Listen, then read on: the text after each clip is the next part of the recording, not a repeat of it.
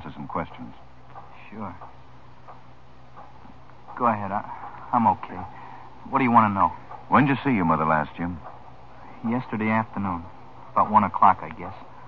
Buddy drove me out to her place. Lieutenant, I don't get this. Mom never went out at night. Oh, maybe once or twice to a movie, but the park, she never went in there. When you were with her, did she seem upset about anything? No, not a bit. We just sat around and talked like always. Now, what did you talk about? Anything special? No, the same old things. My job, the draft, my gas station. You've got a gas station, Jim? Oh, it's not really mine. It's one I'd like to have. It's out on Grand. The guy's going to sell out and retire. We used to talk about me buying it and going into business for myself. I'll never have that kind of money. Yesterday, Mom was kidding around that she was going to borrow the down payment for me. She ran into a wealthy old friend, she said. Well, who was that, Jim? Oh, some guy she knew 25 years ago. He worked for the same company up in Evanston for a while after my dad died. Uh-huh. She hadn't seen this guy since then, but, well, she ran into him on the street last week and recognized him. She got a big kick out of it. Did she mention his name? Yeah, it was Melvin something. Melvin Berry it was. You know where we can get in touch with him? No. Why do you want him? Well, maybe your mother wasn't kidding. About borrowing the money, I mean. Mothers are funny where their kids are concerned, you know. Oh, by the way, did you ever hear of a Leonard Elsner? Lives up on Duane Boulevard? Leonard Elsner. No. Wait a minute. That's funny. What's funny, Jim? That you mentioned that Duane Boulevard. Why? What about it? Why, Mom used to go up there quite a bit. She used to take a bus to the library up there. And what, Jim? I think she said that that's where she was, coming out of the library when she ran into this Melvin Berry.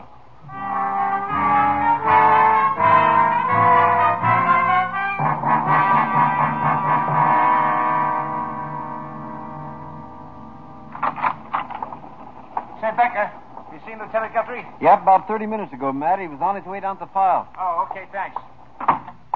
If they take the papers to the right person, they wouldn't have you. Ben? Yeah, back here, Matt. Oh. Any luck? Yeah. We had to dig back into the desk for this one. Have a look. Melvin Berry, escaped from state penitentiary, February 1930. Uh-huh. Evanston had him for embezzlement. Tried and convicted up there in December 1929. Got 5 years. He's a nice-looking guy. Pretty dapper with that mustache. Matt, do you see what I see? Huh? No, I guess not. Well, look. Skip the mustache. Forget it. The eyes, Matt. The eyes. Holy smoke. You weren't wasting your time checking on that alibi after all, Ben.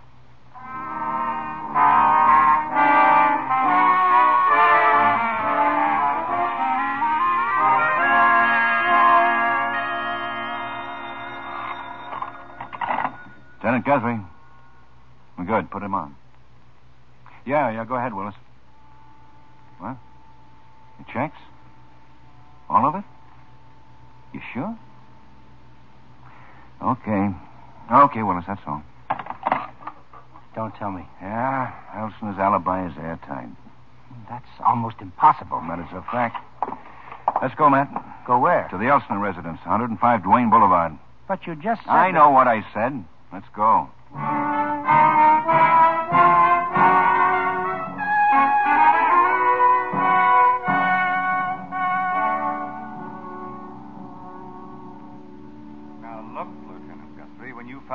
Before I tried my best to cooperate. I know. But we found out a few things since then. We want to find out a few more. Like what?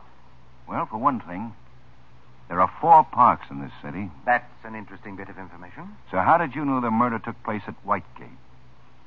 You said you hadn't read about it? Neither of us mentioned Whitegate.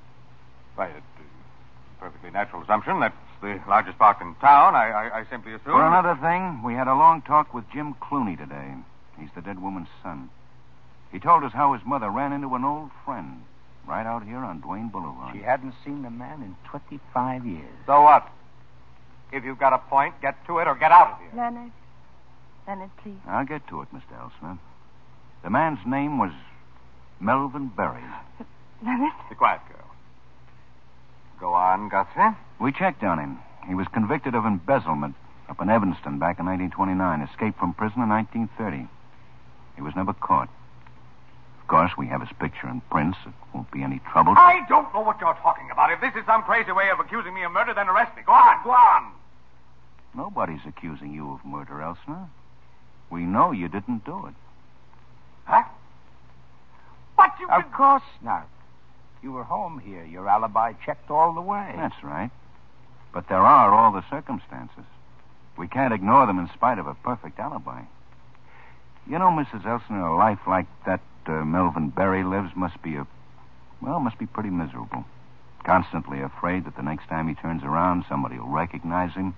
Always under a shadow of fear.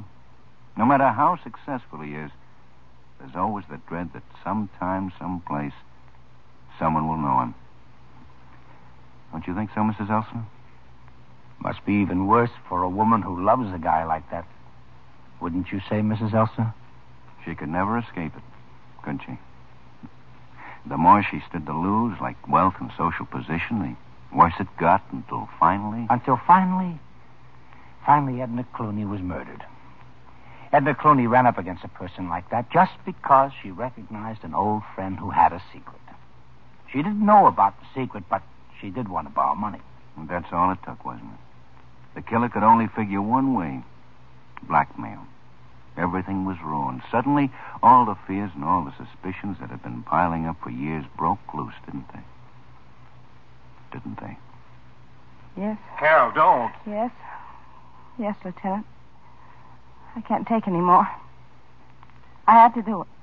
I had to kill her. I knew it from the instant Leonard told me she'd recognized him as Melvin Berry. No other way out. No other way. I left the bazaar. Arranged to meet her in the park. When she said she wanted money, I grabbed her. Choked her. Leonard didn't know anything about it. Till you came in. With my keys. Okay. Give her some help, Elsner, until she gets hold of herself. And we'll all go downtown and put it on paper.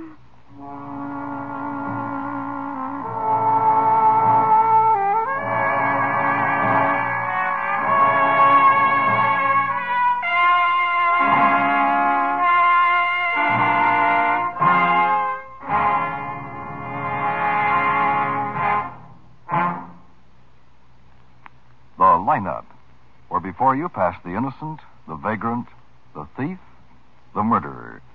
Listen again next week when we again bring you The Lineup. May I have your attention, please? You people out there on the other side of the wire in the audience room, may I have your attention, please? Thank you. My name is Greb, Sergeant Matt Greb.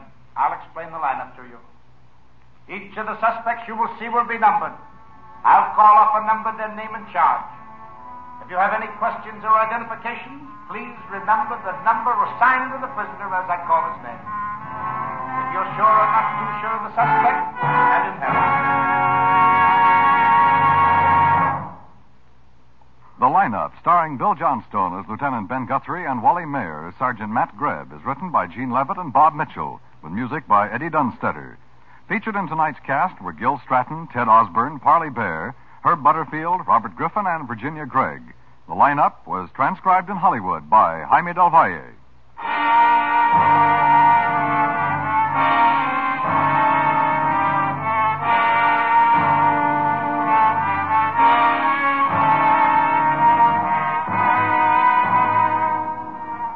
The big postseason football game of the year, the Rose Bowl contest between Michigan and California, will be broadcast next Monday, New Year's Day, over most of these same CBS stations. For action, color, excitement, be sure you're on hand for this great sports event, the Rose Bowl game between Michigan and California.